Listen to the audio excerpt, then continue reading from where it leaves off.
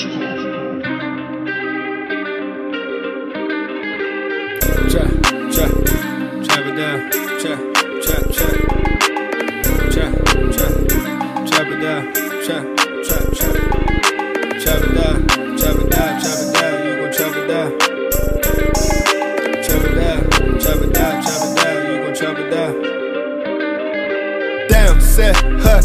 him throw the ball, we gon' pick it off.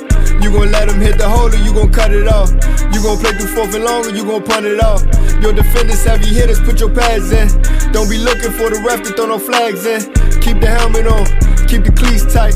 You the type to want to win by any means, right? You should look alive. This is Trap or Dive. Yes, sir. Welcome back to another Trap or Dive podcast. I'm your host, Marley Mall, in here with the fellas, man. AJ and Dre is checking in. Who is that I saw in the comments right there? Magic said he on time, man. What it do, Magic? Look, I know why. I appreciate you being on time as always, and everybody that's tapping in when the show starts. But you know, we want the Howard report today. I'm sure we want the Howard report today. So we're gonna get to that, man. We got Grant Paulson checking in soon. We're going to talk to him about how we got some other things to talk about. Chase checked in with San Fran, and lucky enough, we got Grant on, who the last words that we heard from his camp came from his father. So it'll be interesting on his show, excuse me. So it'll be interesting to figure out what we got going on with and Grant's minds when it comes to the Commanders in the last couple of weeks there was. So fellas, Dre, AJ, how y'all feeling today? Here, bro. I'm happy to be here. You know, I missed the post-game show on Sunday, so, you know, I'm happy to be here to chop it up with y'all today. And shout out to punk-ass Magic, man. I see he in here. I just want to Hey, man, I can't wait. I can't wait to the end of that bet, bro. He better post that Abby. Telling you. Oh, yeah, I'm going to be on his ass. AJ, what's going on with you, big dog? Cool, man. Just chilling, you know. Excited to talk some Sam Howell, especially with Grant. I think from what I've picked up from him, he's more statistical type of guy. So, you know, curious to see how that conversation goes when we, you know, dissect the different elements of Sam Howell. AJ trying to recruit. AJ said, I need somebody to tell me Sam Howell ain't shit. I don't need nobody to tell me that. And that's the thing. Like, I don't think Sam Howell shit, but I just feel like from the fan base, it's a bit of PTSD, man. Like I join those spaces here and there, right? And I engage at times just to. Was you in there today? Just to get people's mindsets or thought process. How even some people see the game of football. Like, a lot of us can be fans of the sport, but, you know, a lot of people see the game differently than others. And from what I picked up from the space world over the last 24, 48 hours, they think Sam Howell's a franchise quarterback. And I'm like, I don't know what that is about. And even last night, there was an argument. Someone was telling me that there is elite quarterbacks and then there's franchise quarterbacks, which I completely disagree with. It's like, you're a franchise quarterback, you are deemed to be elite for your team and amongst the league.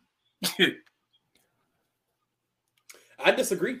I'm thinking because Dre, because I know you missed Sunday, so I want to make sure that we get your whole take on everything. And but I'll give you the floor with this one too, because I was like, I'm thinking, bro, like I feel like it can be a little bit nuanced, but I feel like I also may be getting too technical. But Dre, what you disagree with?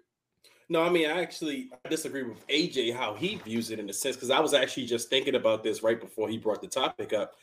There are franchise quarterbacks and there are elite guys. Because think about it, guys like Derek Carr were considered franchise quarterbacks in Oakland and Las Vegas, but he was never an elite quarterback. So that's what we got to kind of decipher with Sam, and we still don't know. There's still that question mark. Like, I think Sam has shown that he's a starter in this NFL league. I mean, no doubt he can start for teams in this league.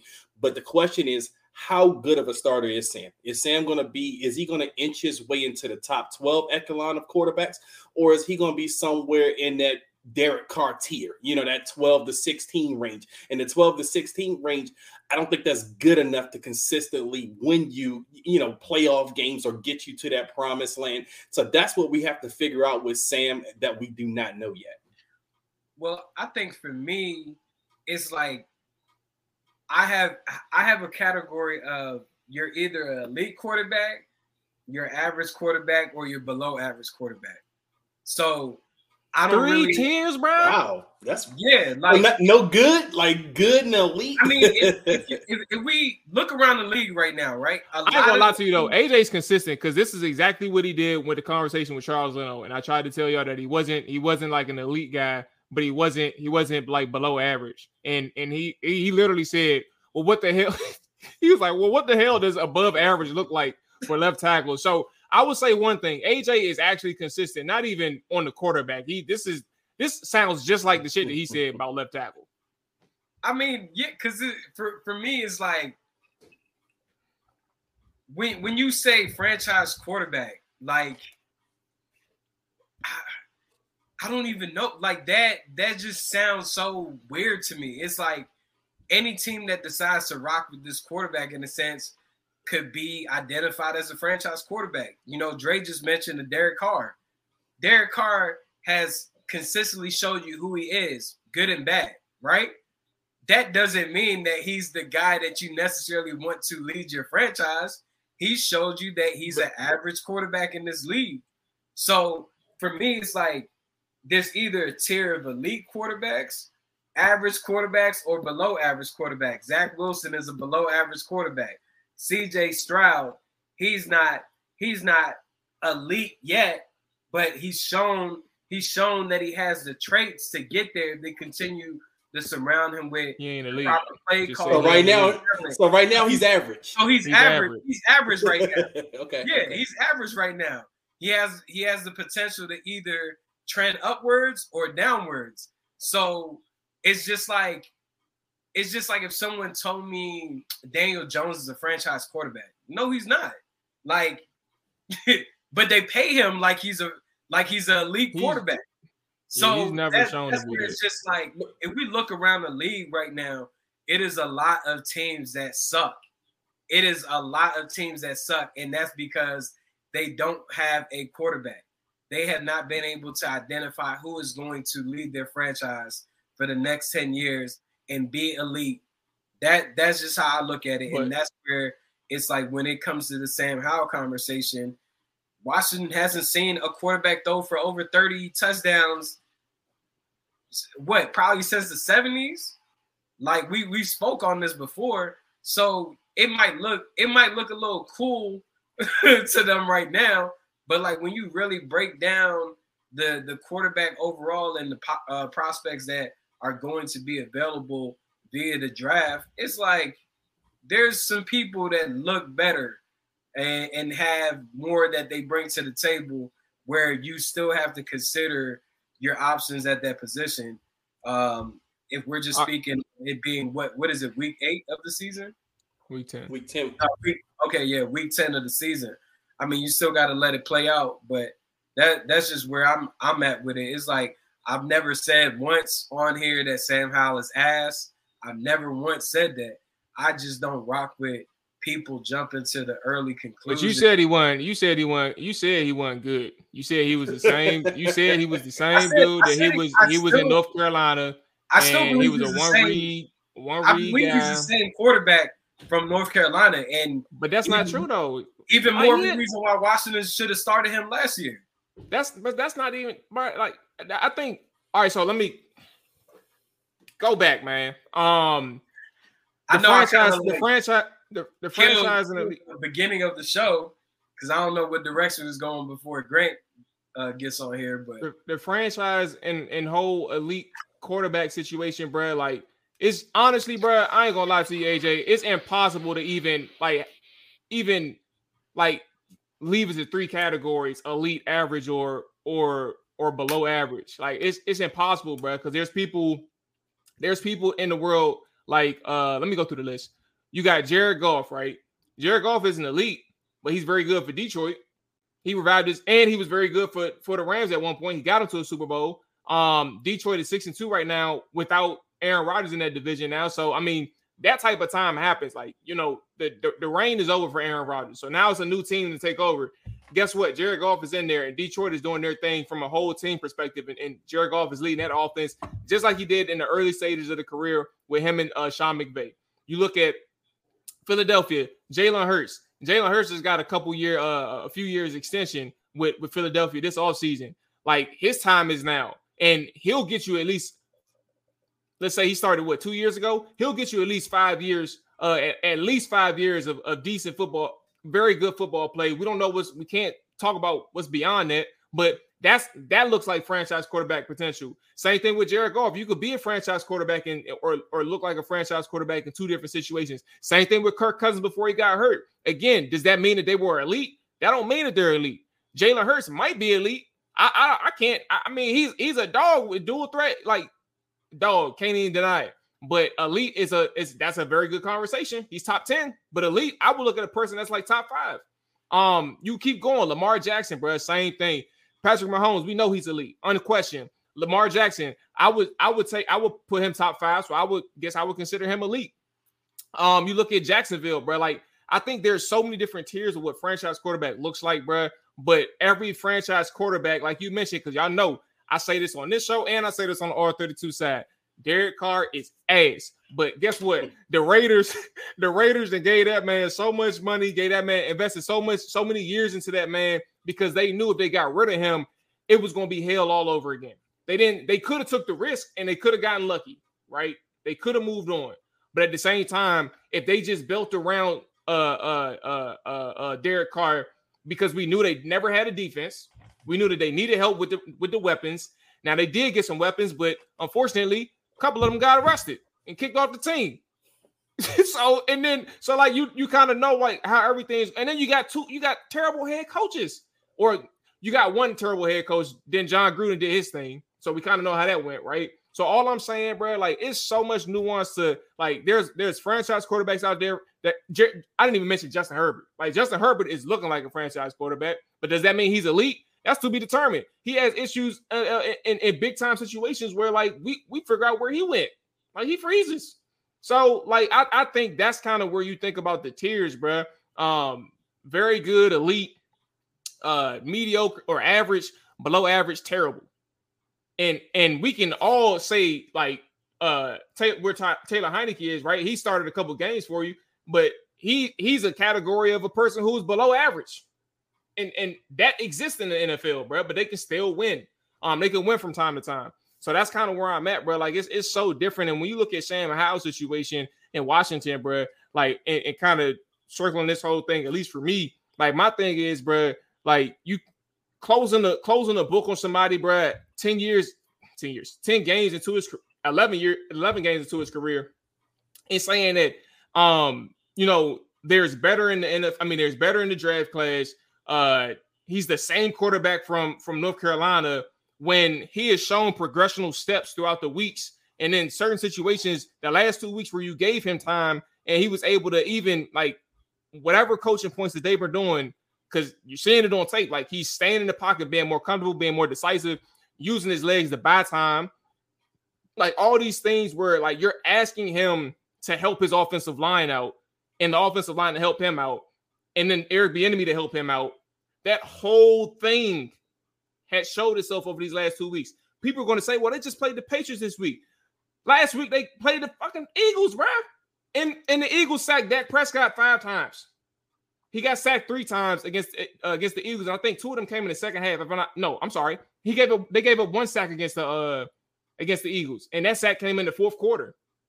So like that's where I think like when we talk about this whole situation with Sam, bro, and just franchise quarterbacks, elite quarterbacks, etc. in general, it doesn't all come at the same time in terms of like their development. It doesn't all show itself at the same time. But what it will do is you need to figure out what you need to invest in this guy and how you need to coach this guy. And let's see what his ceiling looks like.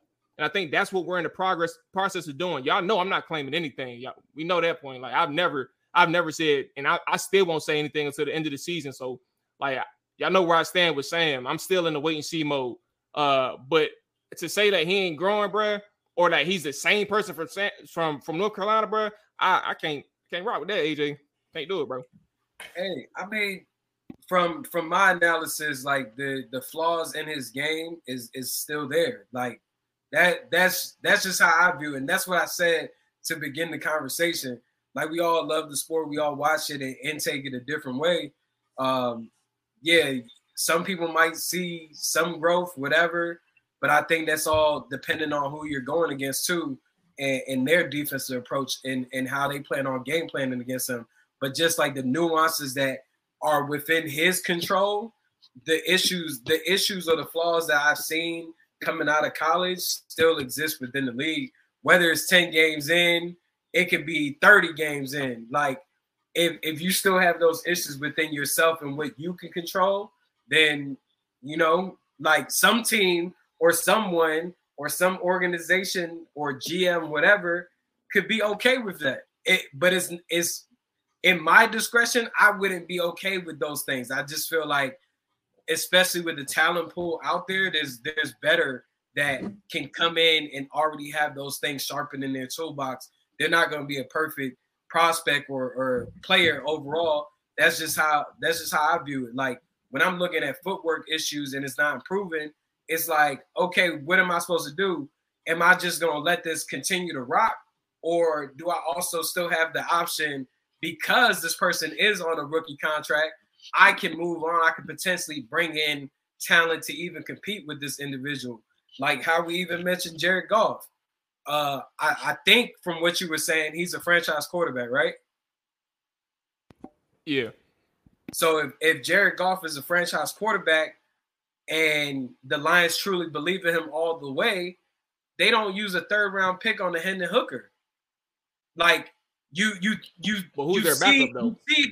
You see that there's certain limitations within Jared Goff's game that you'll never be able to get out of him. For example, Jared Goff will never be a dual threat type of quarterback.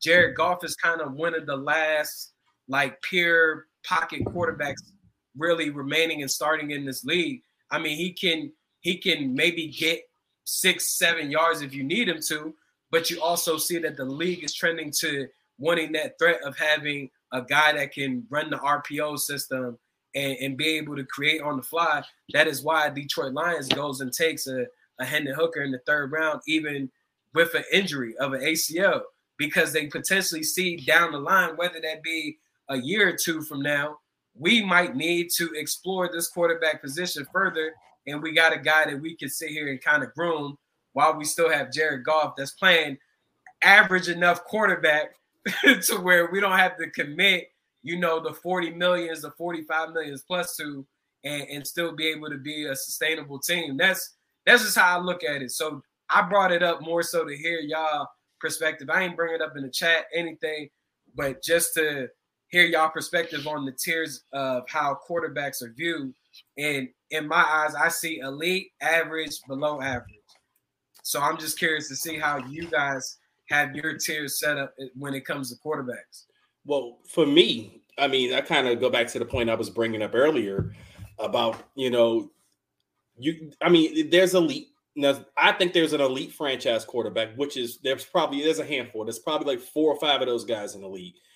Then you have the guys that may be trending that way, or you still can't kind of put them in that top 5, but they're in that top 10. You know, these are guys who, you know, they're bordering that superstar level if they're not there yet.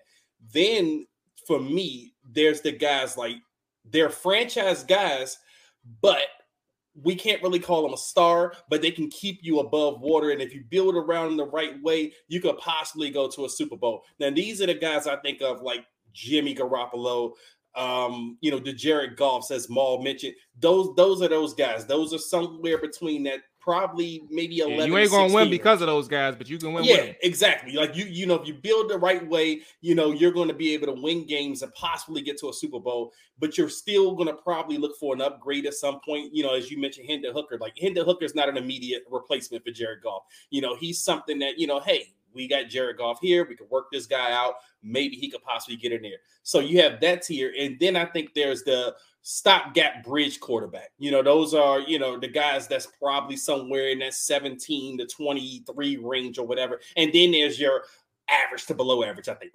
Those are the rest of the league or whatever they are, So I think you got to kind of, I think you got to have that little, those little breakdowns of those tiers, for me. But I don't know where Sam is at right now. Again, I mean, it's way too early. And as I told a couple of people, some people are like, well, how are you not sure about him yet? Like, I mean, he's leading the league in passing yards. He's doing this. I'm like, look, let me get a whole raw season to kind of say where I'm at with Sam. Like, and I think that's fair. I don't think that's unreasonable to say you want to see a season before we kind of declare where this guy is right now. And I do think Sam is somewhere in that, or at least his ceiling is somewhere in that 12 to 16 range. Now, I don't think that's definitive. I'm not closing a book on his ceiling. I mean, he could probably get up, maybe even more. But right now, I do see he could probably be in that 12 to 16 range. I don't know if he's ever going to consistently keep you in playoff hunts or playoff wins or possibly get you to a Super Bowl. But I do think, he's good enough where you can have a chance at some point. Like I said, I don't know if you can do it every year or whatever, but I do think he gives you a chance in some sense, or at least with his ceiling, but again, I want to wait until the end of the season so I can look at everything Sam is doing before I can fully evaluate or call Sam what I maybe think he is, because right now it's just way too early to just call Sam anything. I mean, we matter of fact, these last two games, these are the first string of games we've seen he's played good for a string of games. You know what I'm saying? I'm agreeing. I don't understand people.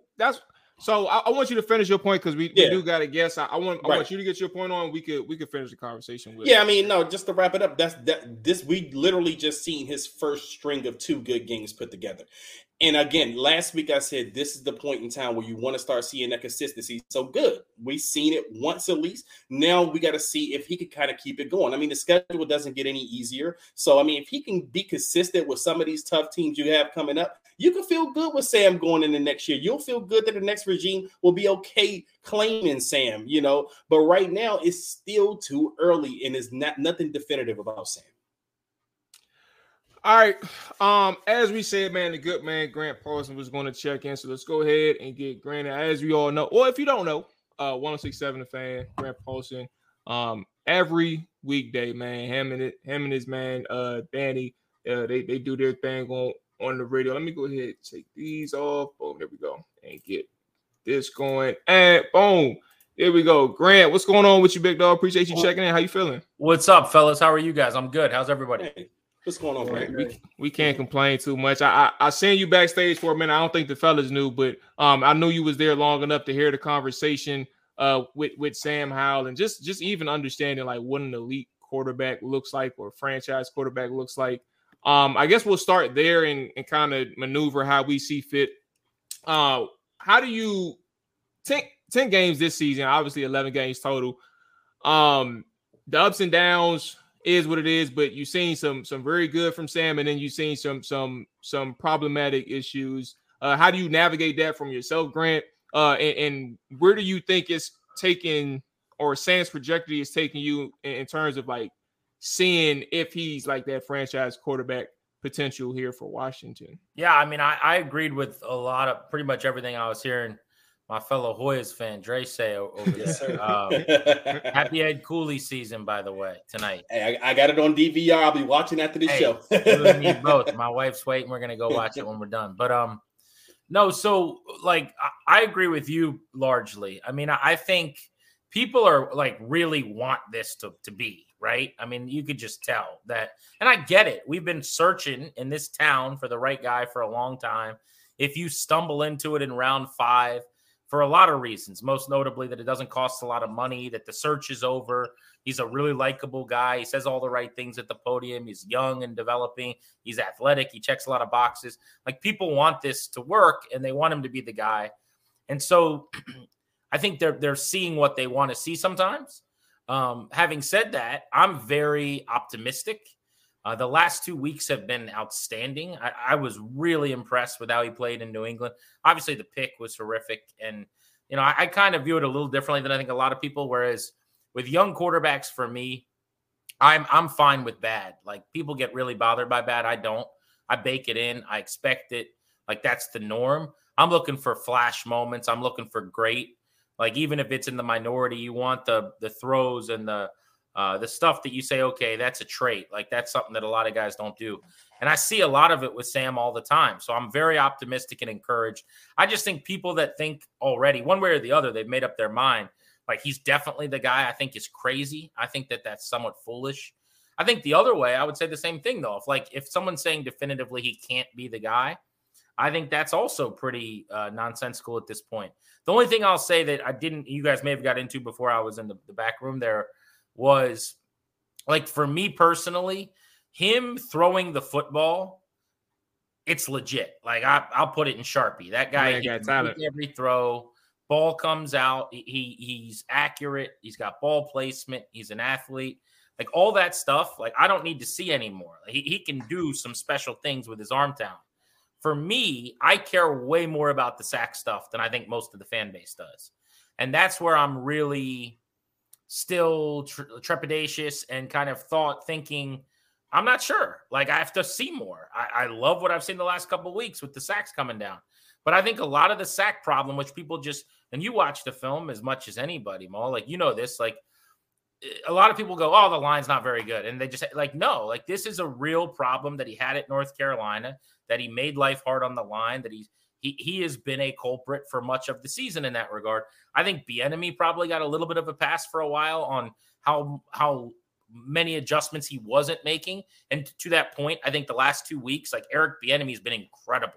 I love what he's done the last 2 games in terms of me feeling like he could maybe be a real star in his role as well. So I would say, to sum it up, I'm very encouraged and optimistic. I definitely think there's a chance they have found their guy. I'm not ready to write it in pen and to scream it into a megaphone, because to me, people view the sacks thing as like well, it'd be nice if he didn't get sacked that much. And I view the sacks part of his game as a detriment, and it will cancel you out. It's a prerequisite. It's a necessity, right? It's a disqualifier. So I've got to see more of him being able to get the ball out and process. I still think there's some things, like I'm sure you see when you watch the game this week, there's a couple times where pre-snap, they got to get some things ironed out where, someone comes free and gets him, like all that stuff he's got to clean up. But throwing the football, moving around as an athlete, extending plays, like, this dude's got game. Yeah. And I'll jump in there, Grant. And I think, you saying that, the sacks is a bigger ordeal to you than probably to a lot of people within the fan base. And I think that's one of my main issues I have with Sam Howell. It's at the quarterback position, it's what are you doing pre-snap and what are you doing post-snap? And the high sack numbers shows you that whatever is supposed to be taking place pre and post-snap isn't processing for him as fast as it should. You don't have all day to throw back there. And the offensive line, it's not great, but they provided him enough pockets and windows to be able to complete passes and make opportunities happen, or either get out of the pocket, escape, throw the ball away, use some of his mobility that he has. And that's really a big time negative for me. So when people say, oh, he leads the league in passing yards, he also leads the league in sacks. Right. I guess what I really want to ask you is, does Washington as an organization, and with all that has happened with new ownership and how this current roster is assembled, do they have time to develop a Sam Howell who will be going into his 3rd year, which is pretty much close for it, not even close. He's eligible essentially next year to be able to get a new contract. So that's a good point, right? Because you think about it, you got to do this early. I mean, we've been talking about this with QBs in this town for a long time, but he's got a 4-year deal. This is year 2. So basically you'll have to know by this time next year if you're locking this guy up or not. I think they do have the time from this standpoint. Like, to me, it's my belief that this ownership group is going to hire a GM and a head coach this offseason, regardless of what happens. I think that they came in here and spent $6 billion and they want to kind of reassign things in their image. But yeah, I think that if he shows well enough, they're going to want to go down this path.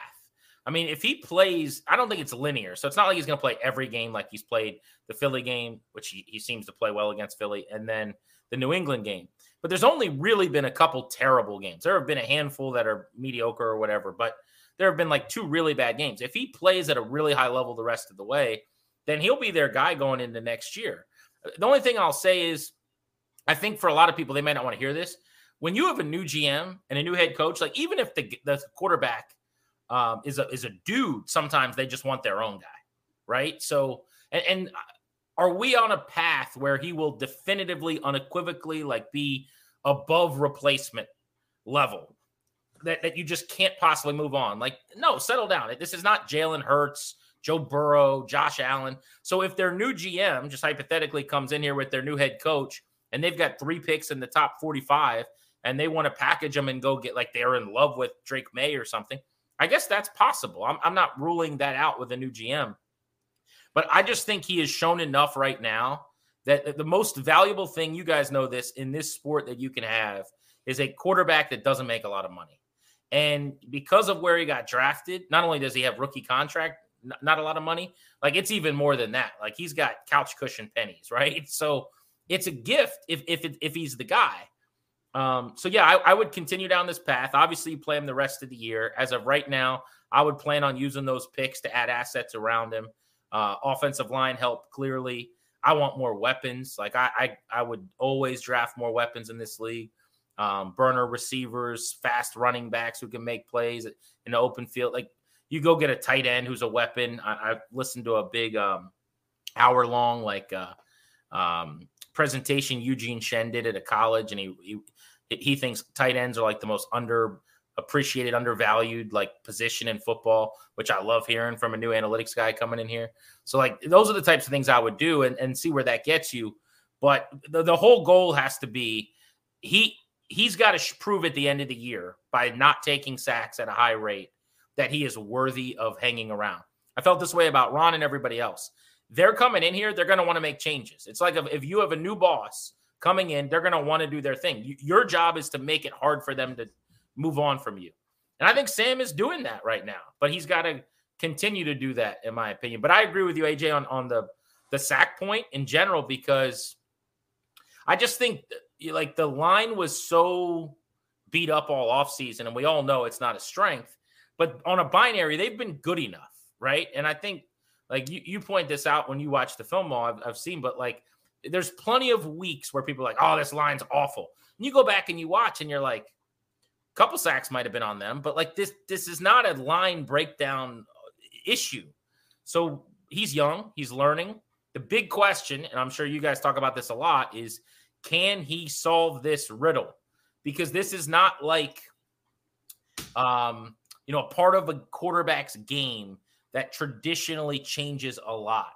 If you look back historically speaking over a couple decades, the guys in college that struggle to process and get the ball out and avoid sacks struggle in the league. The beauty is that Bieniemy is basically now the last 2 weeks got a game plan that makes it really hard for him to hold on to the ball. And it's where I give EB a lot of credit. I wish he would have done it earlier. But if there's adjustments made and defenses now make it hard to quick game and slant them and screen them to death, then what happens? And that's what I want to see next in the weeks ahead. And see, I actually want to ask you this, Grant, to that point, because this is something I've been thinking about. With EB going to this quick game the last couple of weeks, which obviously has been beneficial for Sam, is this sustainable? At some point, are we going to have to see Sam do something different? Or you be able to, pass out of those longer concepts they have? Yeah. So I think it's like what is sustainable is throwing the ball around the line of scrimmage, right? He leads the NFL with 210 passes right now, I think it is, within 10 yards of the line of scrimmage. Number 2 is Patrick Mahomes right behind him. Like throwing the ball short, people for a long time killed guys. They'd say whether it's Cousins or Carr or anybody else. Like, what's that? The Alex Smith stat. Alex Smith, check down Charlie. Like it was such a pejorative. And you know who was the greatest check down king ever was Tom Brady. Like he loved, think about Kevin Falk. I'm trying to think of all his pass catching running backs over the years. Like Danny Woodhead. I mean, this dude, his whole philosophy was don't go broke by taking a profit. That whole 28-3 comeback, it was like Julian Edelman, Gronk, and was it James White? Who's the running back that caught like 15 balls? like, my point is, to me, that's what they need to do, and they need to live in that. They've been doing it all year in the short passing game. What's different now is it's like 2-3 steps and he's out on the hitch, right? So I think what you're going to see is defenses schematically adjust where it's more bump and press on the outside. They're going to get some linebackers like in some of these passing zones, maybe even drop like defensive ends or something into some of those slant areas that, where you've got these quick beaters. And so then what do you do? And he's going to have to kind of hitch, and now you got him holding the ball. Does he panic? So that's the next thing coming. It's like baseball. They figured out where where your strike zone, where you're good. They're going to start throwing you breaking balls, and then him and EB got to go back to the drawing board. But I love what they've done. It's like as a philosophy the last 2 weeks. I don't know what took so long to get here, but it's pretty to watch. And yeah, I think it's sustainable. I just think that they're going to have to do out of different looks. Maybe you move the pocket a little bit. You do more sprint outs. Like, they're just going to have to stay one step ahead of teams, I think. Brent, do you love it enough to the point where if you own the Washington Commanders, that if Sam Howell is your guy that you want to build around and put more pieces around him to succeed and reach the level that you think you can get to make Eric Bieniemy the head coach of this team? 3 weeks ago, I would have said no. Right now, I am open to that possibility, believe it or not. Now, same thing I said to you about Sam. Like, there's so many things I need to see between now and the end of the year to feel like Sam might be the guy. But like, as of, I hate to put so much on the last 2 weeks, but like coming out of the Giants game, right, where I just thought, I don't know what you guys thought about that game, but I thought Wink Martindale just like ate Bieniemy's lunch, right? Yeah. I came out of that game and I thought, all right, I really wanted this EB thing to be like, we found the next great play caller type. I wasn't over him. I wasn't done, but I was like, I don't think he's special. I don't think he's like the next great guy in the league. I love so many of his philosophies. People that listen to the show know I am ride or die for throwing on 1st and 10. I'm ride or die for throwing on 2nd and 10. I think running on 2nd and 10 is a dead down. It's stupid. Like, he does so many things that I think are smart. He does so many things that are the way the league should operate. The way he's handled Sam, which he got killed for much of the year, still gets killed for, I think is brilliant, which is like the sink or swim philosophy of throw him into the deep end, throw it a ton. Like, that's how you develop quarterbacks. I really believe that. So I'm kind of in lockstep with EB on a lot of things. I'll never be upset with his run-pass balance almost ever. Like, me and him are in a good spot. It took an adjustment, though. Like, I was trying to tell people for a while. I was like, look, man, we got used to Scott Turner and Ron taking over OC saying, look, man, I don't care what you got going on. I need you run it 50 times today and ask me if we should pass it on 3rd and 4. Right, 100%, right? And to that point, like, I do think that they're like, I'd be lying if I said like a couple times here or there early in the season, the run pass balance wasn't a little even for my liking out of whack, but I'm fine. Like, in this league, I don't know if you can throw it enough in the short passing game. That is your running game. Like, I'm cool with it. It's not like you're chucking it. What I had a problem with was how they were throwing it. The drop back game, asking your line to hold up and pass these TEET games off. And it was awful. I just couldn't believe they just kept banging their head against the wall. So I say all that to say a few weeks ago, I was down on him. Right now, the arrow is soaring for me on Bieniemy because it seems like they're figuring something out. It's their first season together. We're halfway through it. It seems like they got a good thing going. Now, there's almost nothing he could do that would lead to me naming him the head coach, like when the season ended after I fired Ron. I would want to talk to all of the best available. Like, I want to go talk to, I think the guy's name is like Frank Smith, but the offensive coordinator under Mike McDaniel with the Dolphins, who's just been in that room all year where they're doing all that crazy crap. I want to bring him in here and talk to him. I want to, Ben Johnson, has been my number one candidate for 2 years. Talking to a lot of people around the league, like, they think that scheme is just incredible. I mean, with all due respect, look at Jared Goff. Like, give me a break. Like, they're doing some really good stuff. So, like, I would want to talk to him. Notice, by the way, I wouldn't interview a single defensive coordinator. Like, call me a jerk if you want to, but I'm not playing that game. But it's all OCs. It's all guys I can pair with Hal or with a young quarterback And EB is 100% now working his way for me into a viable candidate category. I really believe that. Let me ask you. So Grant, you mentioned Ron, but you also mentioned what you would do in the draft in the sense of like accumulating talent surrounding Sam. From an overall perspective, I think one thing to take away from what you said is, and that I agree with, they need help at offensive line. They need help at tight end. We know what Logan is becoming, and they're barely even playing Cole Turner these days.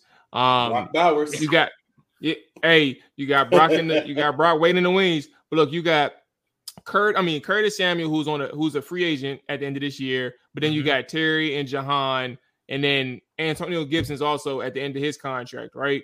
And then even on the defensive side of the football, you got all your defensive ends that wasn't traded. They're free agents at the end of this year. You got a question mark right now. I'm a fan of what Jamin Davis is becoming. I don't think he's anywhere yet, but I'm still a fan of him. But then you got question marks on the second level and the third level as well. Emmanuel Forbes had a really good game against the Patriots, who had Juju Smith-Schuster as their starting wide receiver, respectively. The talent gap on this team, how big do you think it is, comparatively speaking, to some of the upper echelon teams? You don't have to directly compare it to a team, but just seeing where they are. Given Ron had 4 years to build this team up in his image or what he wanted, and where we are now, what's your opinion on the talent on this team? I mean, it's insane when you think about 4 years into a build, like where they are. I said this all the time before they made this trade of Sweat and Young last week, but I think you can make the case that their top four, say 4 of their top 5 players, were here when Ron got here, still today, before that trade. So that would have been like Sweat, Payne, Allen, and Terry. And Terry's the other one. I mean, he inherited those guys. Like, so who's in the top 5, right? You could maybe say Cam Curl. Hell of a pick. They drafted him in the 7th round. That's a win. You could maybe say Chase, who they drafted number 2 overall. And technically, Kendall came back, but Kendall was before Ron. This is true. I guess they get credit because they signed him the second time. Hell no, they don't get credit. So it is crazy to me that they don't have more. This rookie class, and luckily for them, this past week against a bad, like what a terrible offense. I can't believe, like, watching the Patriots is disgusting. But your rookies played better, so that's great. But this has been historically awful as a draft class, right? You guys know this as well as I do. They're getting nothing out of this class before the Forbes breakout this past week. So I say all that to tell you that I'm 100% ready to slam the gavel down that they can't do this. You know, you look at the free agent moves, William Jackson, Wentz, like their biggest swings, Fitzpatrick, some of it injury, some of it not, but it's not like signing an old guy doesn't, normally that means he might get hurt. You look at the guard position, how bad they've botched that with Norwell and pause for a second. Even David, look, David, I want to give credit to AJ for a second, because whether or not they could have signed him is one story, but they continually went back to the David Mayo well, the John Bostic well at linebacker. Yeah. When there was opportunities to even just invest or do some research on new, younger guys who can probably plug some plays better, but they kept going back to that and said, we're going to stick with, and then Cody Barton. Like, yeah. I mean, the only good thing about that move is that it only costs like $2.5 or $3 million, whatever it was. But yeah, I mean, like I always say this, people laugh at their draft this year. Draft crushed free agency this year. If you actually look at it, which is sad. And it's probably been the case since they got here. I mean, that is so bottom tier, because even the draft picks haven't been able to play. Like, it's just been poor management. It's bad, but this is why, if you're Harris and this ownership group, it's so easy to know that as a front office, it doesn't work. This is not working. The coach-centric thing, I don't think works anyway. Like, people point to Andy Reid and the Chiefs. Dude, Veach does a really good job. They have a GM. Look at New England. New England's always the example people will use for coach-centric. oh my God, I've never seen less talent. Like the four of us and 7 other random dudes that you could just find right now in the neighborhoods where we're broadcasting from have almost the amount of talent as the Patriots offense. It's ridiculous. Like, how do you miss in the draft as much as they have? So I just, the front office thing, like the jury is not out anymore. It's over. They came back. The verdict is in. This group cannot do this. The question, I think, is more at head coach with Rivera and with a potential new GM and how that would work. But I think that's going to resolve itself and sort itself out. I just think when you spend $6 billion on something, you're looking for the best. And we have sat around here for 4 years. You mentioned the talent like this deep in, and where is it compared to where it should be? I mean, it's the same thing. Like the line has gotten worse. You've turned the faders up and down at a couple spots, but they're still not where they need to be. So yeah, you're not trusting them with these picks that you're adding. And you mentioned something that I hadn't thought of or necessarily said, which is I mentioned all the skill spots on offense because I just prioritize offense. But defensive end is now their biggest need probably this offseason. Like they need a pass rusher. Didn't really rear its head this week. But you guys saw like Tuhill and Smith Williams, they'll do an okay job in their roles, whatever. But those guys are not going to be like, getting 8-9 pressures in a game on PFF or something. So they're going to have to get someone who can get to the quarterback.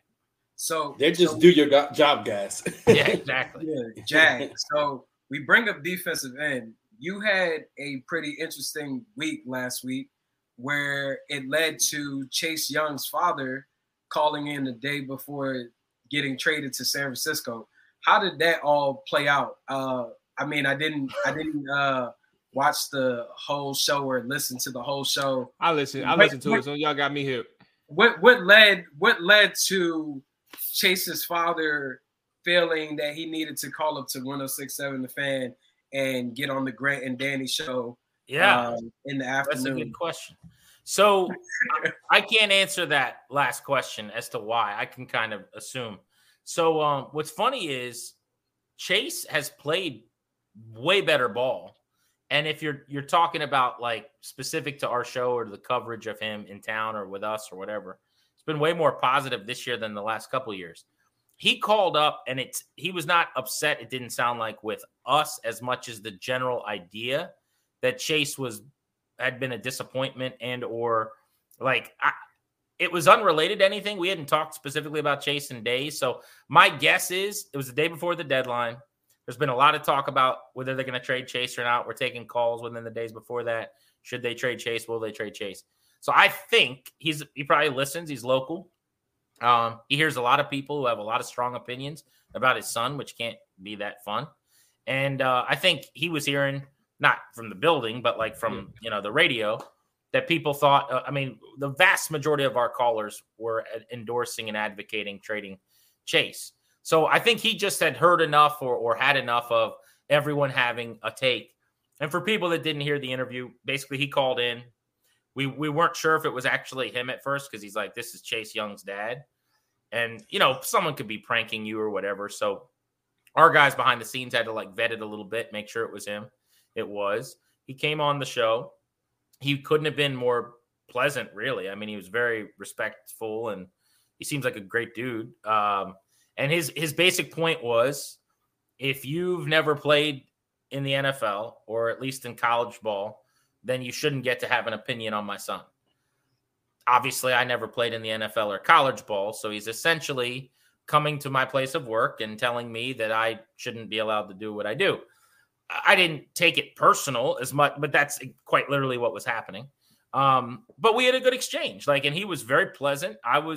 My thing is it was a tough spot in a little bit for me because, I want to be as respectful as possible to him because just that's how you treat people, number one. Plus, he's a parent of a player who we cover. But also, I can't get punked on, it's my own show. And, you did a good job balancing it, man. You really did. Yeah, and I have handled it pretty. Right? And it was really at the top. I would have looked like a clown if he called in and I'm like, I'm sorry, sir. Chase is the best. Thank you for calling. So at the same time, there's going to be a little bit of a back and forth and hold your ground a little bit. But I want to commend him. He could have been cooler. I got 3 kids. I got a baby boy that's 2 years old. he seems like a great supportive father. I think he was just annoyed that people are, giving his son grief.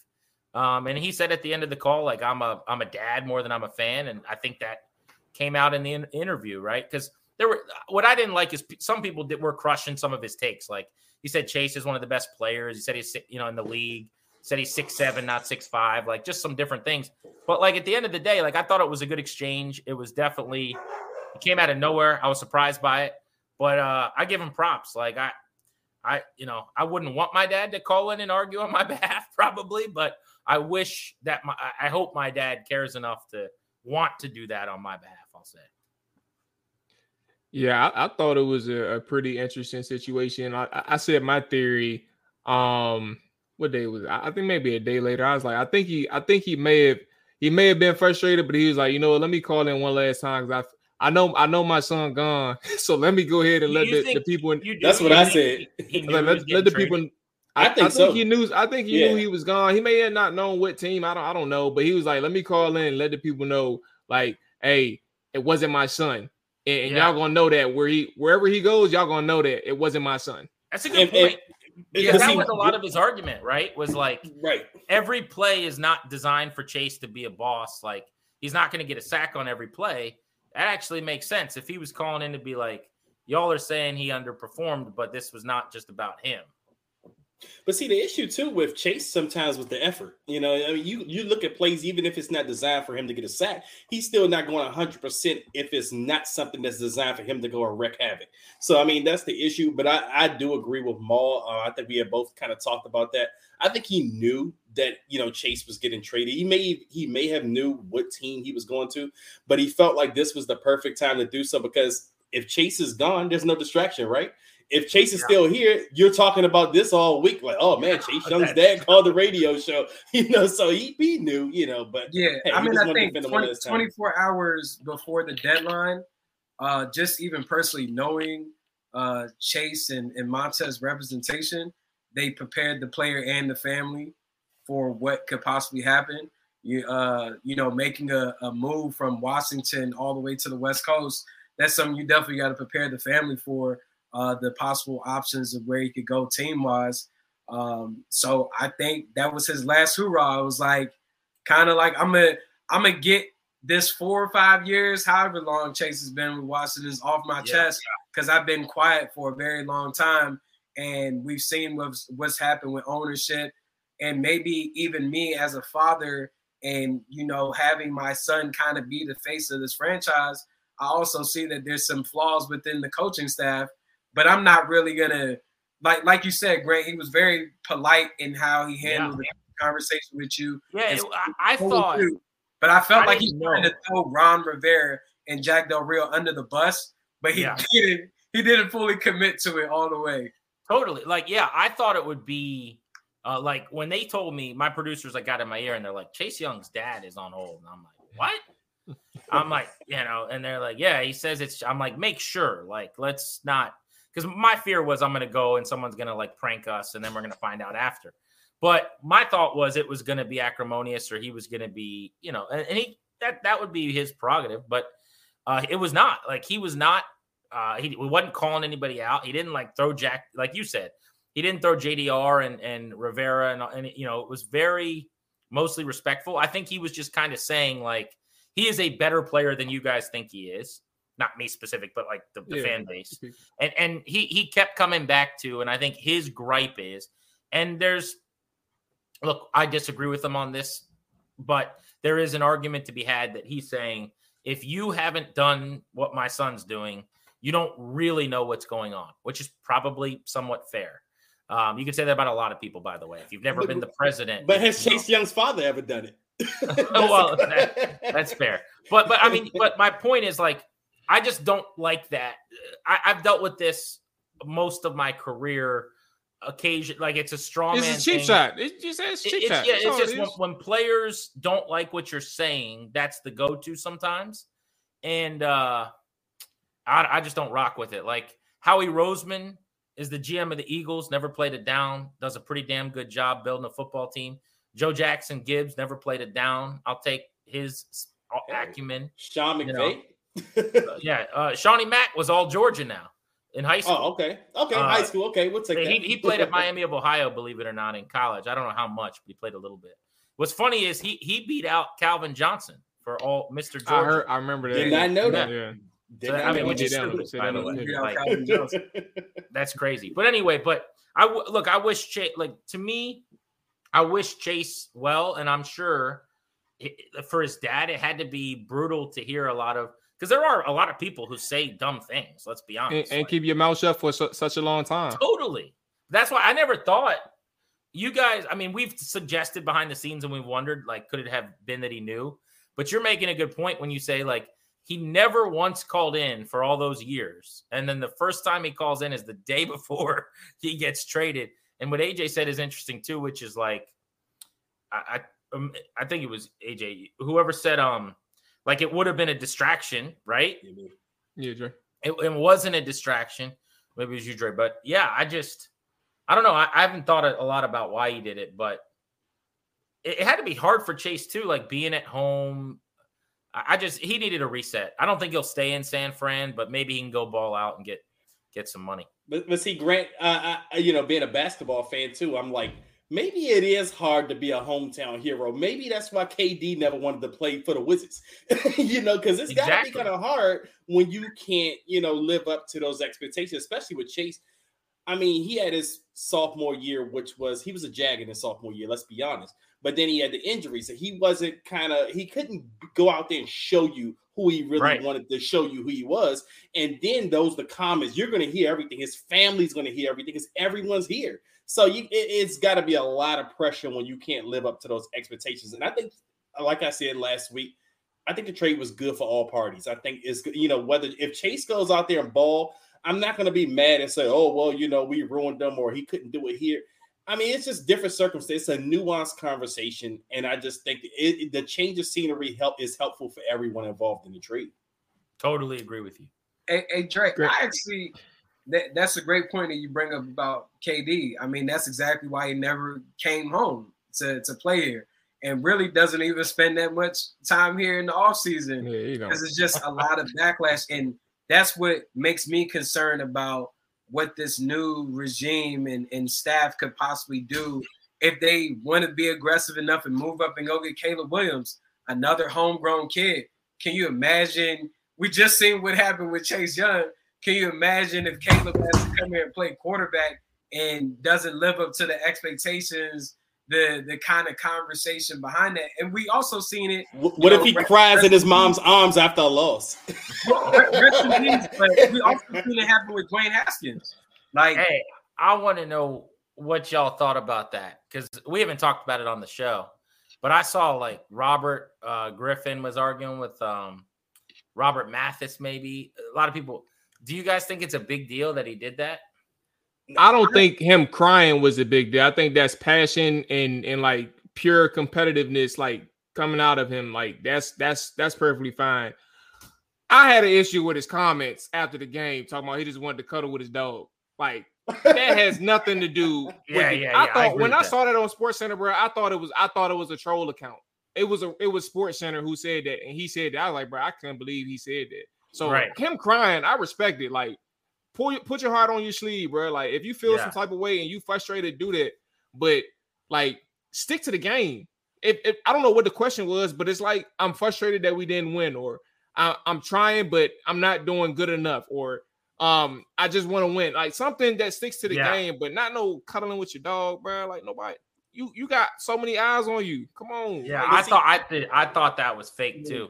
I didn't have any problem. To me, like we want all these players to be real. We want them to, be genuine, and you want to like look at all the TV shows with Netflix and all this stuff now. We want these inside looks into their lives. And then we see this kid, and he's young, right? I don't know. How old is Caleb? 21, 22? Around there, 21, 22. I mean, so he's crying on his mom's shoulder. Now, most of the people that are crushing him, from what I've read, it's not that he cried. It's, I guess, that he was like with his parents instead of with his team or something. I think all that's crazy. Like, I had no problem with it. But man, these dudes are on such a microscope, and I get they're making money now, and the college football is like the number 2 sport behind the NFL. But when you're his age, you lose a game, you cry, and it's like the number 1 story. I felt bad for the kid. I'm like, but see, damn. that's the microscope he would be on that microscope here, obviously. I mean, it's the NFL is a bigger scale. But I mean, I take an issue. Like, I don't know, Grant, if you watch Last Chance U. I know me and Maul are big Last Chance it's my favorite. fans. It's my favorite Yes. show. Yeah. We're big fans. But Coach Jason Brown, who actually was hilarious on the show. I saw his hilarious tweet. On Twitter. Yeah, I mean, he completely ripped Caleb Williams after that. He was like, oh, he's so soft. I mean, he called him every kind of archaic, football insult you can call a guy. Wow. And I don't agree with that. I mean, to say a guy's soft because he went and cried to his mom. I mean, you could say, hey, he should be with his team and everything, but to say he's soft and he's crying and he shouldn't do this and football has no place for that, the guy can still go out there and dice you up. If he go crying in his mom's arms in the stands, he still can come out next week and give you 5 touchdowns. You know what I'm saying? So that doesn't bother me. Yeah. There's a lot of dudes that have never cried to their mom that can't play dead in a Western. You know what I'm saying? Jay Cutler. Right. It doesn't matter. Yeah. That dude, Jason Brown, we're on a tangent, but that show, which they kind of ruined toward the end. Now they go in basketball, which I like. Basketball, okay. Yeah. I say he's doing a good job, dude. I don't in remember. Cali. The first dude was terrible. That guy, Buddy. You remember? Buddy, I know you're talking about the first 2 seasons. Yeah. At Missouri. Was it Missouri? Oh, yes. No, was that? It was Missouri, yeah. Yeah, it was in. Okay. I thought it was in his name Alabama. is Buddy something, but I thought that guy sucked. I can't remember his name. I'm drawing a blank too. I just need the new season to come out. I need me a new season. Are they doing another one? I don't know. I mean, like I said, they've done the basketball. I don't know if they're coming back with the football or anything. I love the basketball coach. Me too. He's a hell of a motivator. I love his whole staff. That's the crazy thing. Especially as assistant coach Rob. I love that dude, man. He left. He went. He's a head coach. He got his own team. Yeah, he got his own team. Yeah, I was looking him up a couple months back to see how they did his first year. Mm-hmm. But yeah, Last Chance U is one of my favorites. Pretty much any of those documentary Netflix shows, I'm all in. Yeah. Hey, Grant, man, you stayed longer than expected, and we definitely appreciate every second of this conversation. I just want to give you the floor before we all get up out of here. Just let the people know what you got going on, anything and everything. Can we ask Grant a final question before I gotta go. Okay. I mean, it's just a yes or no. It's just a yes or no.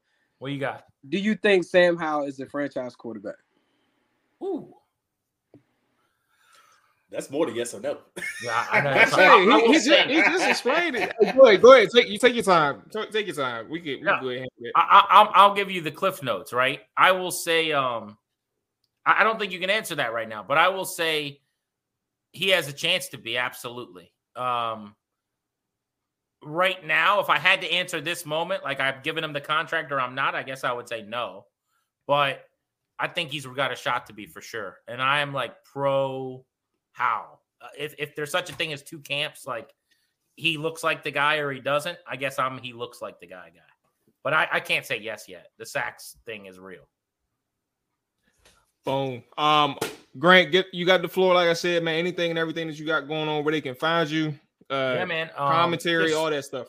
Yeah, the show every day from 2 to 6:30 on 106.7 The Fan. I'm on Twitter, Instagram. I'm not particularly good on Instagram. It's mostly like, pictures of my kids or food or dogs or something. But yeah, you can check me out there, Grant H. Paulson, and that's about it. And let's go Hoyas. And let's go Hoyas. I would say it's y'all time now. All right, Dre, Grant, y'all about to, I know y'all on the same page. AJ, I guess we gotta find a college team to watch, bro. That's it for us, man. We're gonna be back Thursday. I will be watching Paint on the Wall Drive before I watch college basketball. Well, I don't envy you right now, AJ. AJ got his curse, man. You know what I'm saying? We're gonna leave it at that. Right. That's gonna wrap it up for us. We'll be back Thursday. Preview the Seahawks game. That's it. Oh yeah, Dre got a head start, Grant. All right, boys, y'all take care. See you guys. Thank you. I appreciate you coming on, bro. Damn, set, watch him throw the ball. We gon' pick it off. You gon' let him hit the hole or you gon' cut it off. You gon' play through 4th and long or you gon' punt it off. Your defenders, heavy hitters, put your pads in. Don't be looking for the ref to throw no flags in. Keep the helmet on, keep the cleats tight. You the type to want to win by any means, right? You should look alive. This is Trap or Dive.